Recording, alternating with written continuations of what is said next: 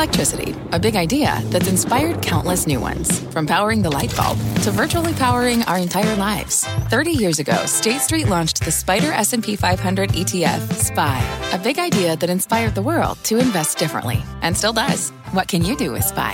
Before investing, consider the fund's investment objectives, risks, charges, and expenses. Visit ssga.com for a prospectus containing this and other information. Read it carefully before investing. SPY is subject to risks similar to those of stocks. All ETFs are subject to risk, including possible loss of principal. Alps Distributors, Inc. Distributor.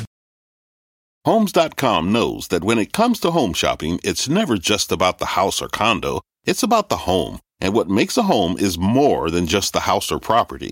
It's the location and neighborhood. If you have kids, it's also schools, nearby parks, and transportation options. That's why Homes.com goes above and beyond to bring home shoppers the in-depth information they need to find the right home. And when I say in-depth, I'm talking deep. Each listing features comprehensive information about the neighborhood, complete with a video guide. They also have details about local schools with test scores, state rankings, and student-to-teacher ratio. They even have an agent directory with the sales history of each agent. So when it comes to finding a home, not just a house, this is everything you need to know, all in one place. Homes.com. We've done your homework.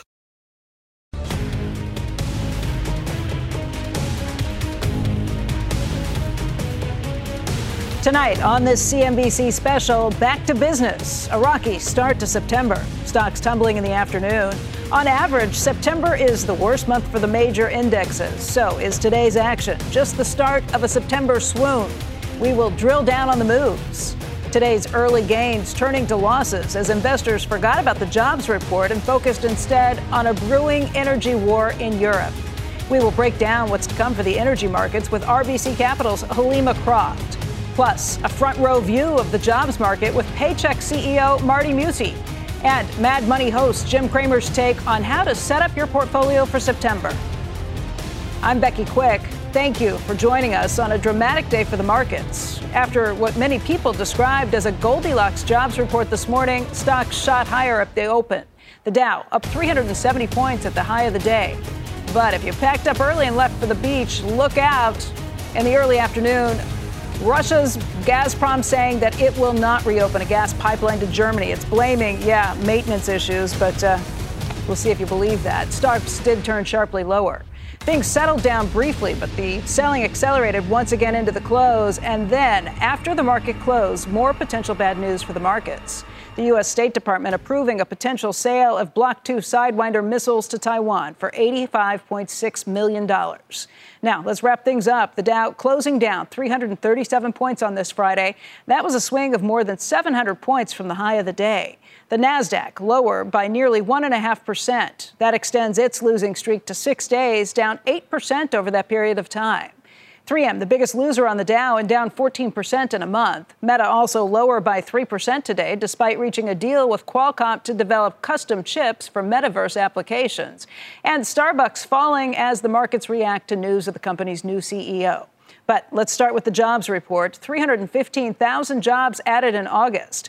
That's right about in line with what had been expected. The unemployment rate climbing to 3.7%. That was just higher than had been forecast. Average hourly earnings up by 0.3, but that was a little below what people had been expecting, too. And then the labor force participation rate now sitting at around 62%. That was a big gain. It's the highest level we've seen since March. But historically, it is still quite low. So could we see a less aggressive Fed as a result of these numbers? Joining us is CNBC senior economics reporter Steve Liesman. And Steve, we were together this morning when this data hit, and we both kind of looked at it and thought, Goldilocks, this is pretty good news for the markets, pretty good news for the economy, and maybe keeps the Fed a little at bay. What do you think after kind of sifting through everything you've seen through the course of the day? Yeah, well, we meet again 13 hours later, Becky. But this report, I think, marks the beginning of what the Fed needs to see to ease its concern about the job market running too hot and pushing up inflation, but not enough by itself. Maybe you remember, Becky, earlier this morning, I laid out what I thought would be the perfect Powell payroll report.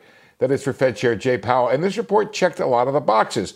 Modest payroll growth, slightly rising unemployment, growing participation, and moderating wage growth. All of that, more or less, maybe some question about the top. It wasn't perfect. At 350,000 jobs, job growth still well above what you'd call the steady state for this economy, normally at 100 to 150,000 jobs. The 0.3% monthly wage gain in wages still means they're up 5.2% year over year. Too hot. And the influx of workers into the workforce, it needs to continue to create slack in the labor force. So that may be why the Fed funds futures market dialed just some dovishness into the probability, but not a whole lot. That is for a 75 basis point increase in September. Probability fell to 56% from 75%, so it's still seen as the most likely outcome. At the same time, you have to watch out. There is another risk. 800,000 came into the workforce. 400,000, according to the household survey, found jobs. That's why the unemployment rate ticked up 0.2. Remains to be seen if those Americans can find jobs or if this is the beginning, potentially, of more worrisome increase in the unemployment rate. Becky? All right, Steve, let me ask you this. We've got Peter Boockvar on next, and I know what he's going to say because I read the notes. I have a little bit of advantage there. He's a little worried that this is historically a very low participation rate number. What would you say to him to kind of counter that with the other side? Because I think we looked at participation this morning and thought it was pretty decent. Yeah, look, it definitely ticked up this month. The household survey has a lot of volatility. I don't think Peter would argue with that. It needs to continue. We have a full percentage point that we could go to get back to where we were in February 2020, but we still have COVID concerns. We still have a lot of people who are out from COVID. That could be an issue. People who are concerned about COVID. So it may be that we can't get back there, and Peter's concerns may be correct. The question is, what do? We have to try to keep bringing people into the economy.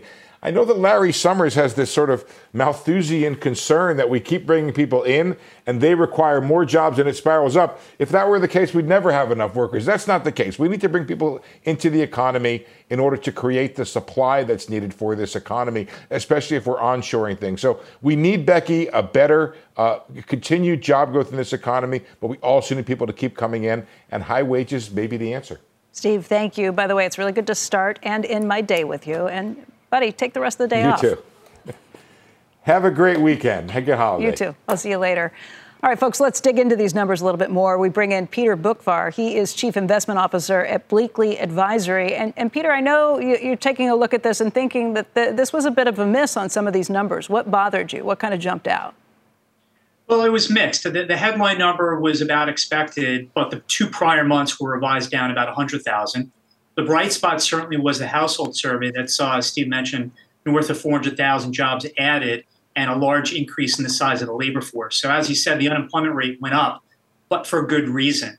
Wage growth was about as in line. Positive actually was, you were talking about the participation rate. Interestingly enough, 25 to 54-year-olds, the participation rate is almost back to where it was in February 2020. Right. And for women in particular, the participation rate is 0.1% from an all-time record high. So that was where a bright spot was. Yeah, I saw that too. And I thought, maybe we are kind of getting through the issues of COVID where you couldn't get childcare, because that was a huge issue and a huge reason that women dropped out of the workforce in particular. Exactly. And I think that was a definite positive within the number. The question, though, is the labor market data is typically lagging. And when we look towards the second half of the year, if economic activity continues to moderate, to what extent does that limit the amount of hiring that companies are willing to do? But it's kind of a weird labor market where we're seeing tech-related companies that are cutting back on people and limiting and hiring in other parts of their business. But then, the airline industry and the restaurant business can't find enough people. Right. What do you think it means for the Fed? Are they going to be super aggressive, 75 basis points, or does it matter at this point? I think the CPI number will likely determine whether they go 50 or 75. And I think if you see continued moderation, they'll be okay with 50. I think if it does not, after what we did see some moderation in the prior print, they'll go 75. But either way, I think that Powell wants to get the Fed funds rate to 3, 3.25, and the next rate hike, whether it's one or the other, is going to get him there. The question is do they take it from 3 to 4 and just keep on going? And while people are obviously speculating on that, I think a lot is going to depend on where the unemployment rate goes from here and how fast the inflation numbers recede. Peter, let me throw two quick market questions at you, and that's kind of the curveballs that the market was tossed today. First up, The idea that Gazprom says they're not going to be returning on the Nord Stream pipeline tomorrow to Germany as expected. Look, maybe a lot of us were thinking that might not be the case. They didn't give a timeline. We don't know when or if it will be turned back on. And then after the market closed today, markets and stocks haven't gotten a chance to react to this news. The idea that the U.S. State Department says they are considering the possibility of selling weapons to Taiwan. What does that do in terms of our relationship with Europe, with China, and with Russia? Well, the first part with European natural gas from Nord Stream. So a week ago, in the 2 prior weeks, so a week ago, natural gas in Europe was up 50% over the prior 2 weeks on the story that Nord Stream was going to close for a couple of days. And then this week, up until midday before that news came out, we had pulled back about 30%. So we're going to have to see what we're going to wake up to on Monday on how much more natural gas prices are going to rally again in Europe, unfortunately. The Taiwan situation, I mean, that is obviously a worrying situation. The question is the timing of when this really starts to heat up. Because right now, a lot of this is political. You know, we're sending politicians over to Taiwan. China responds with their military exercises. We sell weapons to Taiwan. I mean, it's all very worrisome, but trying to predict where it goes from here is really difficult. I guess the one answer is it's September and we still don't have a lot of answers. Same issues are on the table, and we're going to have to deal with this when everybody comes back next week from vacation. Peter, thank you for being with us. It's great to see you. Thanks, Becky. Same here. Mm-hmm. All right, let's get another take on these numbers, the jobs numbers, at least in terms of the corporate hiring perspective. What does this mean for the jobs market? Joining us right now is Marty Mucci. He is chairman and CEO of HR and payroll solutions company Paychex. And Marty, I know you focus on mid-level and small businesses. Now, the overall number for the jobs report looked pretty decent, but my guess is smaller businesses in particular might be having a little bit more trouble with trying to find people to fill their job openings. Is that the case? Yeah, it is, Becky. You know, small businesses always have a little bit tougher time because they don't have quite the flexibility of like remote work, more benefits, things like that. I think the big thing, you know, Steve went through most of the numbers. The big one was the participation rate overall from the BLS that went up. That was a great increase in the participation rate. And one of the interesting things when they broke it down was that the 60 to 64-year-olds also increased quite a bit on the participation rate. And, you know, that's the bunch that really started to retire when COVID hit. They kind of got out of the workforce. So to see them come back, I think they're coming back because of inflation. They're coming back because of higher starting wages. They're coming back for benefits. I think that's a real positive thing that's happening right now. You know, one thing that surprised me was just the idea that small business employment growth actually slowed in the West. That's kind of a new phenomenon. What happened? Well, there's a lot of there's growth in wages. There's also migration. You know, there's a lot of migration out of California right now. We're still seeing the best job growth for small businesses in the South, and that is Florida, that's Texas. You know, the strongest job growth is in Dallas, is in Houston, is over in Georgia or Florida. That's where the strongest real job growth is, and that's where the migration of people are leaving the Northeast, they're leaving the West, like California, and they're coming to places like that. That's where they're filling the big number of job postings in small businesses. What is the best state overall? I would have thought it would have been Florida or Texas. That's not the case. Yeah, Texas is the best overall, and North Carolina, and anything in that kind of southwest, that's where the migration is. So they're filling the jobs because everyone has a lot of postings. There's a lot of postings out there, but the jobs that are getting filled and really adding to the employment are the places like Texas and Dallas, Houston, those cities in Texas, and Florida, Georgia, North Carolina. That's where the migration is. So it's really driving, you know, a lot of people are filling the positions in those states. The other thing that's really interesting is, and I had mentioned this on Squawk Box earlier in the week, the number of people searching for second jobs or side hustle. Side hustles. Google said that search is up 42% over last year. People are taking second jobs. We're at the highest rate ever of people taking second jobs. So inflation is driving them back into the workforce for even a second job. Pretty interesting times. With the jobs report this morning, we've talked a lot about the participation rate being higher and being at the, I guess, equal to the highest level we've seen post-pandemic. Does that match what you are hearing from small and mid-sized businesses? It's not quite as good. I think a lot of that is in the mid or larger companies that they're seeing it. You know, we're still seeing leisure and hospitality down 1.2 million jobs from pre-pandemic. Where it's up is in transportation and warehousing. It's up in professional and business services. That's where, so a little bit larger companies are getting more of these jobs filled. The smaller businesses are having a little bit harder time, but they're raising wages, to get there. Now, one of the good news, I think, this morning was that the 5.2% wage increase, while it's high, has kind of leveled off, at least for this month. Right. And so that's good that it's not continuing to go up too much higher than that. Is that the top concern you hear from small businesses, is how much they have to pay workers? It really is, because there's not a lot of leeway there. They're already having issues with other inflation concerns, supply chain, and having to pay that high of a wage. What you're seeing, and you saw in the report today, just like in our report, the hours are down a little bit. They're cutting back on some of the hours. There's more part-time folks. The average part-time is over $20 an hour now. And so they're being careful because of the wages. They're being careful on the hiring. Marty, thank you. Marty Mucci, I hope you have a great weekend. Thanks. You too, Becky. Okay, thank you. Folks, don't go anywhere. This CNBC special, Back to Business, is just getting started. Tonight, CNBC is back in business. But how about the consumer? We find out. Plus, let's get technical. What the charts are signaling for the month ahead. And Jim Cramer is on the case. His autumn assessment ahead when we return. Fact. Running a business is not getting easier on your wallet. With higher expenses on materials, employees, distribution, and borrowing, everything costs more. Also a fact. Smart businesses are reducing costs and headaches by graduating to NetSuite by Oracle. NetSuite is the #1 cloud financial system, bringing accounting, financial management, inventory, and HR into one platform and one source of truth. With NetSuite, you reduce IT costs because NetSuite lives in the cloud with no hardware required. Accessed from anywhere. You can cut the cost of maintaining multiple systems because you've got one unified business management suite. You improve efficiency by bringing all your major business processes into one platform, slashing manual tasks and errors. Over 37,000 companies have already made the move. See how you'll profit with NetSuite, and then you can think of all the ways you could be spending the money you save.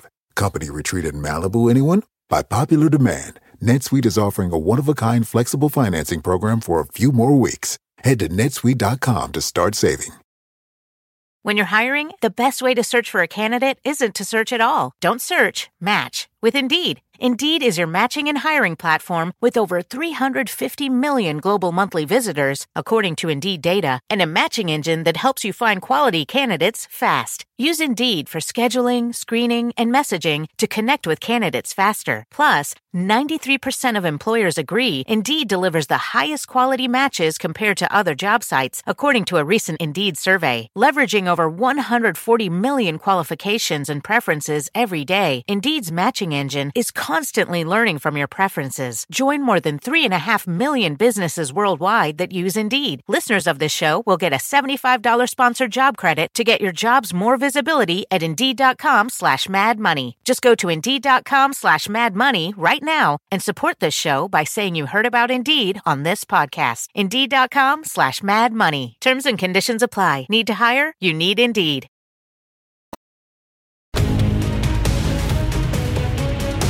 Energy, a big focus in the market today as Gazprom announces a total indefinite shutdown to European gas flow after what it claimed was a leak in the Nord Stream 1 pipeline to Germany.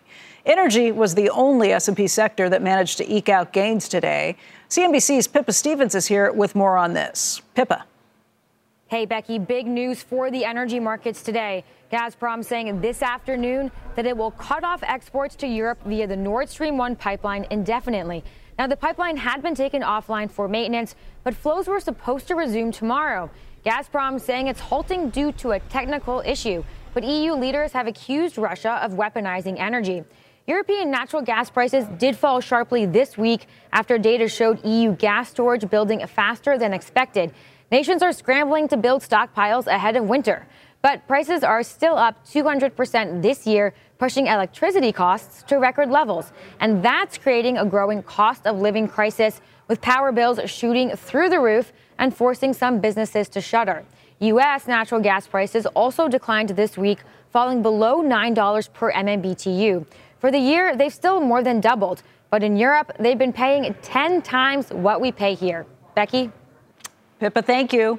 For more on this, let's bring in CNBC contributor, RBC Capital Markets, Helima Croft. All right, Helima, how much of a surprise was this? They supposedly have a leak in the pipeline. We maybe suspected half-heartedly that they weren't going to turn this thing back on. This is Russia weaponizing it.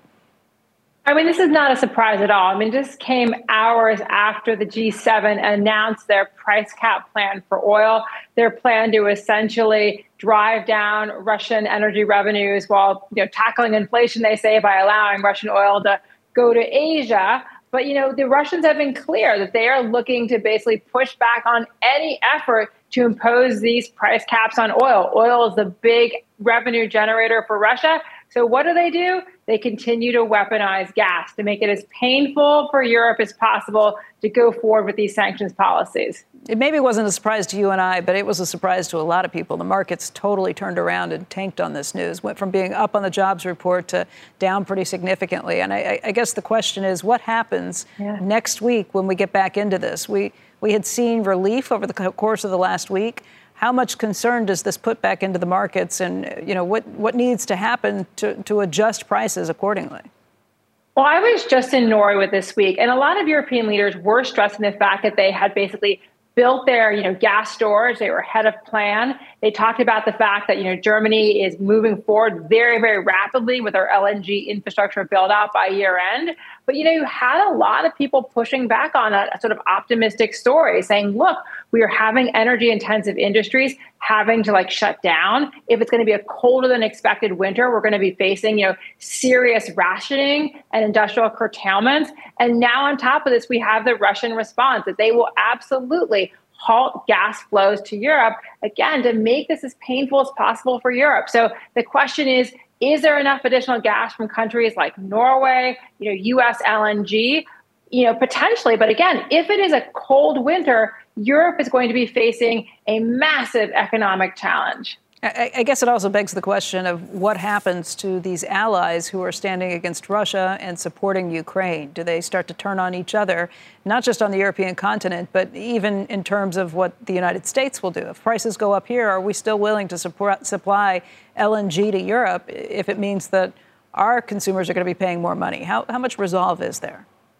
I mean, Becky, that is the $1 million question. I mean, Belgian Prime Minister this week said, we've got this if we stick together. But the question is, will these countries stick together? I mean, I think there was concern when there was that, letter, that memo from, the U.S. Energy Secretary that potentially signaled, halting, U.S. products exports. I mean, that would be something, again, that would concern Europe a lot as Europe is looking to phase out Russian products exports at the start of next year. And so I think that there's going to be real question marks about, will the Western alliance be able to hold together if Russia really, really ups the pain? But, that's the question about the Russians, is they want to basically make the Western alliance fracture. They want people to turn on themselves. And I think it'll be very important to watch some key elections that are happening. What's going to happen, for example, with the Italian election? Will Italy be essentially the weakest link in the Western response to Russia? Helima, thank you for wrapping things up for us, telling us what to expect next week. We appreciate it. Thank you. Mm-hmm. Still ahead on this CNBC special, Back to Business. Is it time to change your investing playbook after today's action? We're going to break down how to approach the averages as we head deeper into September. And as we head to a break, take a look at the biggest losers on the NASDAQ today. That index seeing 6 straight losses. That's the first time that's happened since the summer of 2019. Regeneron leading the way lower this afternoon, down by more than 3.3%. We'll be right back.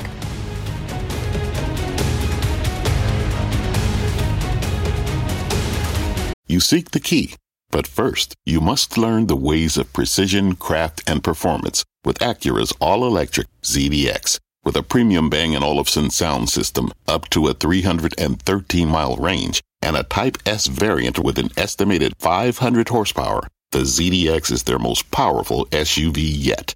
Unlock the energy when you visit Acura.com to order yours today. Take your business further with the smart and flexible American Express Business Gold Card. You can earn 4 times points on your top 2 eligible spending categories every month, like transit, U.S. restaurants, and gas stations. That's the powerful backing of American Express. 4 times points on up to $150,000 in purchases per year. Terms apply. Learn more at americanexpress.com/business gold card.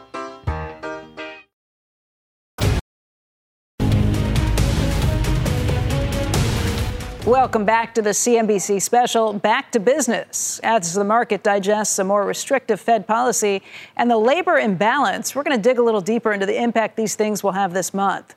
Already, September is a historically weak month for the markets overall. Midterm years can be particularly challenging, though. Our next guest has her eye on the technicals, though, and says that there is a pretty good chance of a rainbow after this potential September storm. Let's bring in Jessica Inskip, Options Play Director of Product and Education, for more on everything we've been talking about here, Jessica. And let's say you see a rainbow coming. Explain why and when. How much more rain might we have to endure before that? Yeah, absolutely. And September, like you said, is such a challenging month. And if we're taking a look from a seasonality perspective, just like you said, it's very challenging, and then layered into a midterm year, it's even more so challenging. But if we take a step back for seasonality and look forward into October, when we have those downward months in September, October is up 65% of the time, up about 2.14%, which should really overcome the weakness and the storm that we expect in September. And Powell has a lot of data that's going to come out that will hopefully help alleviate that as we get more communication and clarity into what the market wants to do and how it reacts. You know, Jessica, things have felt pretty good the last few weeks and maybe the last 6 to 8 weeks overall.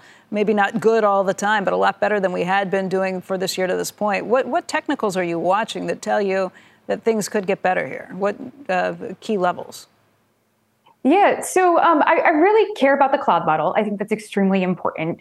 We looked at key levels as far as when Powell spoke, when he last spoke, and we actually retracted right back to that level. So it's a little different from your technical basis, is just looking from a starting point to an ending point, qualitative, quantitative, if you will. But from a support level, it's 38 to 3,900. I actually love the way Carter Worth describes support. It's like a mattress. So it's soft and it sinks in. So that's the level we're watching right now. Going below that, and I've been calling it for a while, is that 200 weekly moving average. Historically, taking a big picture on the overall market in every major bear market, it always surpasses that line. And that line right now is around 3,600.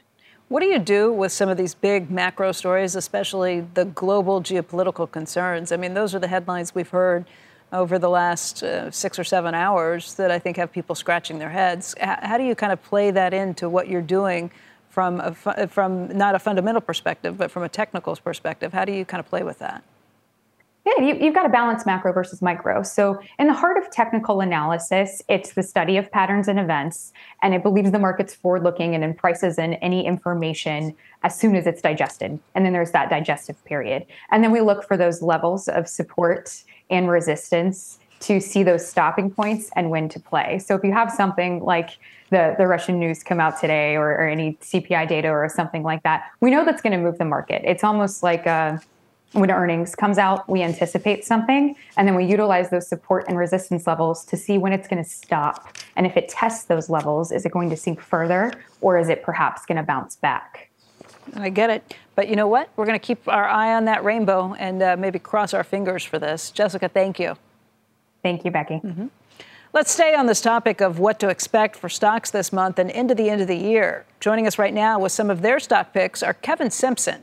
He's the founder and chief investment officer of Capital Wealth Planning. Also, Andrew Graham, who is the CEO of Jackson Square Capital. And gentlemen, just starting off with this, as we're getting back to school, what message, Kevin, would you be giving investors as they get ready to come right back to business? Well, summer's over, Becky. It's time to get back to school, back to work, back to reality. No. Time for a new wardrobe, new backpack, fresh supplies. We can't wear what we wore last year. And Becky, we can't invest the way we invested last year. Let's be honest, for the past 10 years or so, dividend-paying stocks may not have been the most exciting place to invest, but they certainly have performed well. And I would say that sometimes boring can be quite good. Last year, you could invest in companies that increased sales, top-line revenues. It was fun, exciting. Think meme stocks. Companies didn't even actually have to make money, yet their prices would go up even as their debt piled up as well. So I think this year, back to business means back to earnings, and earnings are going to matter. We're going to talk about what you think is the most boring, and by boring we mean good, in just a moment. But Andrew, let's just get your overall thoughts. We did see prices come down pretty significantly in the market if you're just looking from January at this point. Was that enough, that de-risking enough? And where do you think we're headed once people get really back to business? Yeah, I'm not sure we can say for sure. I think the back to business is more like back to healthy volumes too for the market. And this is always a really challenging period. This last 2 weeks of August, you've got a lot of high single stock volatility. You saw it in a couple of names recently, MongoDB and whatever, another earnings announcement here and there. But you got to collect all that information. And I think when we get back next week, or actually the following, you're going to have the advantage of a lot of sell-side analyst conference, companies being able to talk and give a little bit more color on the picture going forward. That's going to help bring some more clarity. But generally speaking, yeah, the market's down a lot. I treat this more like, when are we going to get to the clearing event or the de-risking event? And I think a lot of the earnings revisions that have been going on here really since May, and especially after Q2 earnings seasons, which is kind of still just trickling through. Once that's done, you kind of have this de-risking of markets, because that'll be for the 2023 calendar estimates. And so I look for that to be an opportunity, I suppose, to see if the market can put in a floor. And I suspect that it will, but we want to see more evidence. Very quickly, you don't think June 16th was the bottom then? No, I like that number, that 3660 number for the S&P. That's fine. I actually think it's going to hold 3,900 or 38,898 or whatever it is, which is, there's some witchcraft or voodoo in there. But yeah, you need to see more. We've been playing defense since really about mid-January with client portfolios and having lots of cash and all the rest of it. And I'm, ready to get back to work. And what we're trying to do is use this period to collect the strong stocks, the ones that act the best in this horrible tape, and the ones that are putting up big quarters. And so we've got all that information. We're anxious to see what they look like once the market does actually make a bottom. Let's run through some of those names very quickly from each of you. Kevin, first up, you like boring, you like Chevron. Is Chevron the boringest of the boring for you? Well, I also like a little voodoo and witchcraft, who doesn't, Becky? But I like to keep it simple, companies that make money, companies that increase earnings, and most importantly for us, companies that increase dividends. So we're looking at a stock that's paying about a 3.5% yield right now. But more importantly, for the past 5 years, it's given us a raise of about 4%. And I don't know exactly where inflation is going to end up, but at least if we've got a company increasing that cash flow by 4% a year, that's a true hedge against inflation. And it makes me feel very comfortable. Andrew, your favorite name? I think right here, probably AbbVie, talking about dividends. Kevin, there's a 4% dividend yield on AbbVie. It's a pharmaceutical company, of course. There's sort of a little controversy around the stock, and that's got this, it's trading down at 12 times trough earnings, which is the lowest we've seen in more than 2 decades. It's lower than where Pfizer was 2 decades ago when it had nothing in the pipeline. AbbVie's got a lot in the pipeline, including 2 replacements for Humira, which is the reason for the controversy. The company's going to announce earnings at the end of October. I expect them to give us an update on what the glide path is going to be to post-Humira earnings. Once that happens, that's the de-risking event. You want to be invested before that happens. And we just think it's an easy stock to own here with Rinvoq and Skyrizi coming in, and those launches going much better than expected. Andrew, Kevin, thank you both. Have a great weekend, guys. Thanks, Becky. Thanks, Becky. All right, we are just past the bottom of the hour. We want to get you up to speed on where we ended the week on Wall Street. If you haven't seen this yet, you might want to turn away. This is not for the weak of heart. It was a rough week for the major averages. The Dow was the best performer. It was down 3%. The Nasdaq was lower every day this week, and it extended its losing streak to 6. Also, that's the first time that's happened since 2019. Then you've got the Russell 2000 small cap index. That was down by nearly 5%, and it was a messy afternoon. So didn't look much better the later we got. The CNBC special Back to Business continues right after this break. Consumer confidence has certainly taken a hit this year thanks to inflation and rising gas prices. But according to some new data, Americans just got more optimistic about the economy for the first time in about 4 months.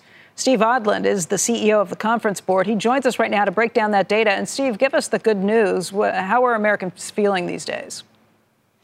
Yeah, Becky, the Conference Board's Consumer Confidence Index bounced back here in August after several months of decline. So we're back to where we were in the spring. You know, the Consumer Confidence Index is based on how consumers are feeling about their own jobs and their own financial situation right now and what they think is going to happen in the next 6 months. And what's been really worrying consumers has been inflation, because the jobs market has been very solid, as we know, with over 11 million openings, and you've got wages going up over 5%. So that part of it's very, very solid. It's been inflation. Now, gas prices have actually come down a little bit in the last couple of months, even though food continues to rise. That has been rattling consumers, and now that you're seeing some stabilization in inflation, the consumer confidence has come back up. Now, juxtapose that against the CEO confidence levels, which are at very low levels, pretty much recording where they were during the pandemic and the lows of the Great Recession. So CEOs are seeing a recession coming, driven by the Fed, and the prediction that they're not going to be able to engineer a soft landing. So those two measures are, in juxtaposing the two together, are at odds right now. Hey, Steve, I just wonder how fragile this better consumer confidence is. If it was largely because of higher gas prices that people were feeling bad, higher inflation, what happens if gas prices pick back up? And I'm saying that specifically because of the concerning news we're hearing out of Russia and watching gas prices in WTI, crude oil prices rise again. That could lead to higher prices at the pump for Americans pretty quickly.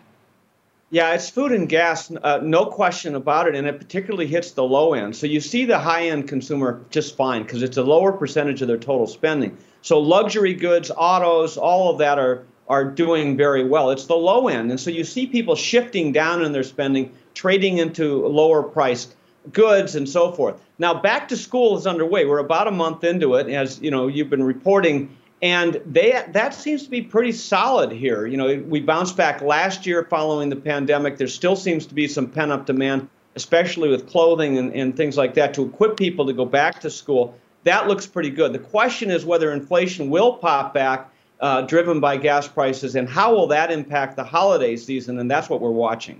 Steve, we'll take whatever good news we can get. Thank you. Thanks, Becky. Still to come on this CNBC special, Back to Business, Jim Cramer offering up his autumn assessment. And as we go to a break right now, let's check out the NASDAQ 100's biggest gainer so far this year. We'll be right back.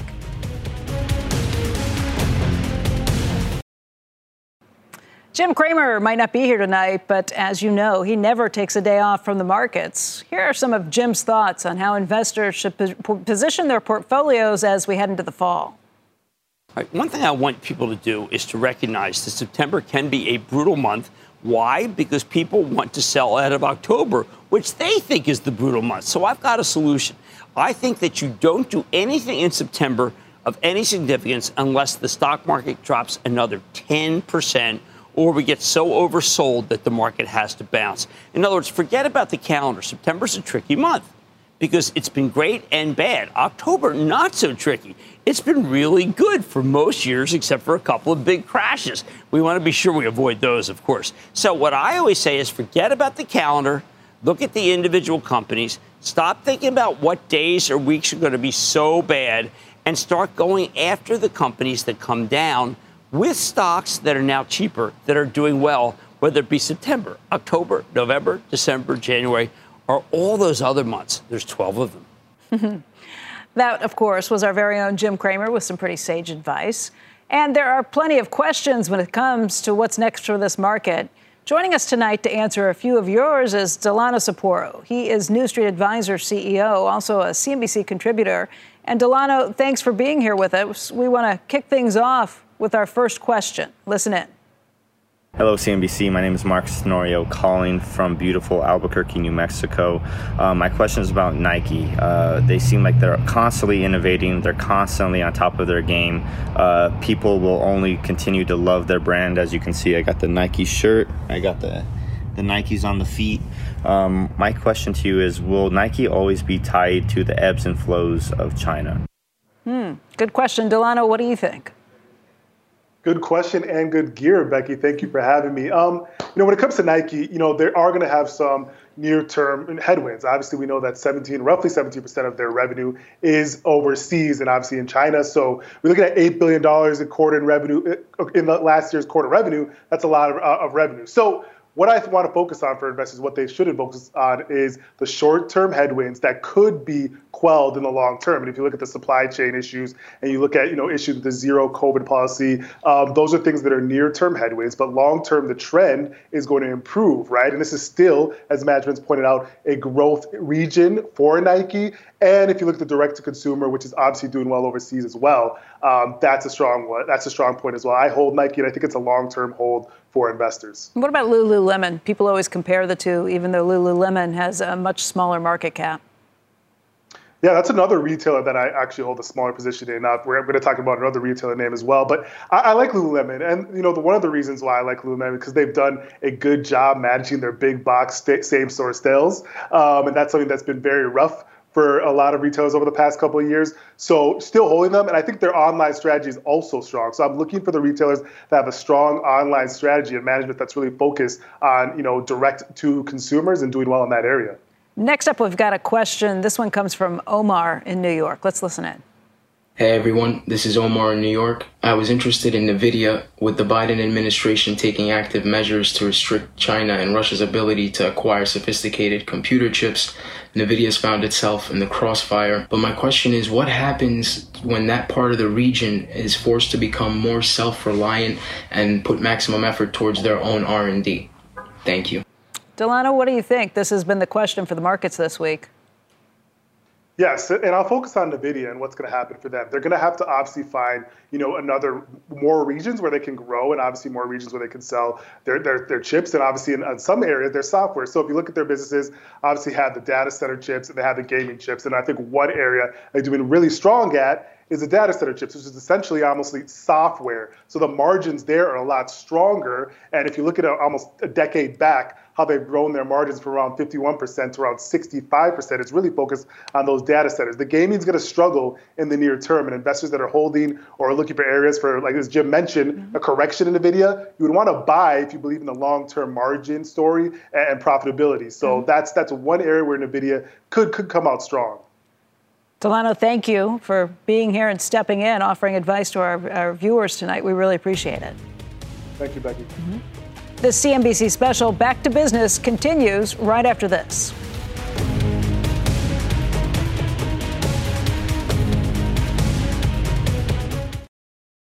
Welcome back, everybody. Ahead of a busy conference season, Silicon Valley officials want you to believe that the city is back and better than ever, but that may not be quite as simple, at least when it comes to the office. Yasmin Quorum has that story for us. Yasmin? Becky, that's right. A strong labor market and robust conference season. Not the full story out here when it comes to the cliche return to normal. Yes, the U.S. jobs added over 300,000 jobs in August, and Salesforce is expected to host 150,000 attendees at its annual Dreamforce event later this month. But the surge in jobs and conferences comes against the backdrop of pretty serious challenges in getting people back into the office. San Francisco, once a bustling hub for workers, now, as you can see, has one of the highest office vacancy rates in the country. Nearly a quarter of its downtown office space remains completely empty. It's a market that's seen the vacancy rate increase the most compared to where it was pre-pandemic. This could be because of the city's unique relationship with tech. The industry has created more than 4 million jobs since 2020. The problem is tech companies headquartered out here have been flexible with allowing their employees to work remotely. Many have scaled back growth expectations, Salesforce, Lyft, closing down their offices, realizing they don't need much office space as they adopt what's called a remote first policy. Now, however, city officials I spoke with pushed back on the idea that San Francisco is a troubled office market, saying, Becky, that really there's no difference here than any other major city that's recovering. Thank you very much. Despite signs of slowing in San Francisco, our next guest says that he sees just the opposite on the East Coast. He says that New York City leasing is up 72% from last year's levels. Bill Rudin is the CEO of Rudin Management, and he joins us to talk about Manhattan's real estate and the return to office. Bill, we've heard a lot about the return to office, especially from some of the Wall Street companies, including Goldman Sachs, that say, hey, come post-Labor Day, we expect to have people back in offices. What are you seeing so far? Well, New York is going back to business, and we're seeing that every day occupancy levels are going up. And here's a little fun fact. August, which is typically a very slow month for commercial leasing, over 3 million square feet of leases were signed, and 17 million year to date. That's a pretty staggering number. The last time we hit that number was in January of 2020. So we're seeing people making commitments, looking forward. And what the difference is now is the workspace is being adapted to attract the talent back into the space. We're over 60% occupied, average our buildings. Some of our buildings where offices is, where Blackstone is, and the NFL is at 70%. Blackstone's been back in the office over 2 years. So you're seeing that now. Goldman, Google is also, they have 3 day a week, and they're going to flex to more. There's a commitment by Google to expand in New York City. And we're seeing tremendous amount of leasing activity. But where it is in newer product, renovated product. People want amenities. They want lifestyle amenities so that they feel comfortable going back into the work environment with type of amenities I'm talking about are health and wellness, food, outdoor space. We just signed a lease with a company called Huge in the Brooklyn Navy Yard. And they're calling it their Global Experience Center. So they want to bring their people back. They want to have their customers come into the space. And that's where the future of office space is. Yeah, Global Experience Office sounds a little better than the office. I will give you that for sure. But Bill, when you say, I don't mean to play pessimist here, when you say things are 60% occupied or more than 60% occupied, I kind of hear, well, that's almost 40% unoccupied. What's the profitability on that? What's the math on that? And how does that compare to what we saw in 2019 pre-pandemic? Well, the whole world is shifted, and there now is going to be definitely some level of hybrid. But I think every month going forward, you're going to see more and more people come back into the office. That's going to help the retailers. That's going to help the restaurants. You can't get a reservation in New York City in a restaurant. That's because you can't find a worker to serve you. Well, you may have to wait a little longer, but right. Our residential, we're in the over 96% occupied. People are in the city, as you well know. The building behind you in Times Square, where you guys broadcast, we're renovating. We've signed a 300,000 foot lease with an educational institution. The market is diversifying. Tenants who have signed leases are Datadog. There's Alexander Wang, Tory Burch, there's life science, there's healthcare. The whole market is changing, but everybody wants space that has those type of amenities. The old adage, location, location, location, has changed to location, amenities, environmental sustainability, fresh air, more light and air, open, more open space. These are the things that companies are asking us to do. We're helping them do it. They're doing it in their own space. Yeah. And we have a responsibility to make sure our product is at the cutting edge of what tenants want and what their employees. It's all about the talent. Right. It's about attracting and retaining talent. And that's where we're partners with our customers to help achieve that. I only have 10 seconds, but what does that mean for the buildings that aren't renovating, that aren't doing new things? Is that just... Well, we're going to have to work with the city and the state. I know the mayor and the governor are interested in these ideas of converting older buildings to residential. We did it downtown in the mid-90s. Very successful. Went from 10,000 people living in Lower Manhattan to over 70,000 people. Right. So that's the type of adaptation and change that we need to do to make our city keep growing. Thank you, sir. Great to see you. That does it for us today. The news with Shepard Smith starts right now. This podcast is supported by FedEx. Dear small and medium businesses, no one wants happy customers more than you do. That's why FedEx offers you picture proof of delivery, packageless and paperless returns, as well as weekend home delivery to 98% of the U.S. on Saturday and 50% on Sunday. See the FedEx service guide for delivery information. FedEx Ground service is also faster to more locations than UPS Ground. See what FedEx can do for your business. Absolutely, positively FedEx.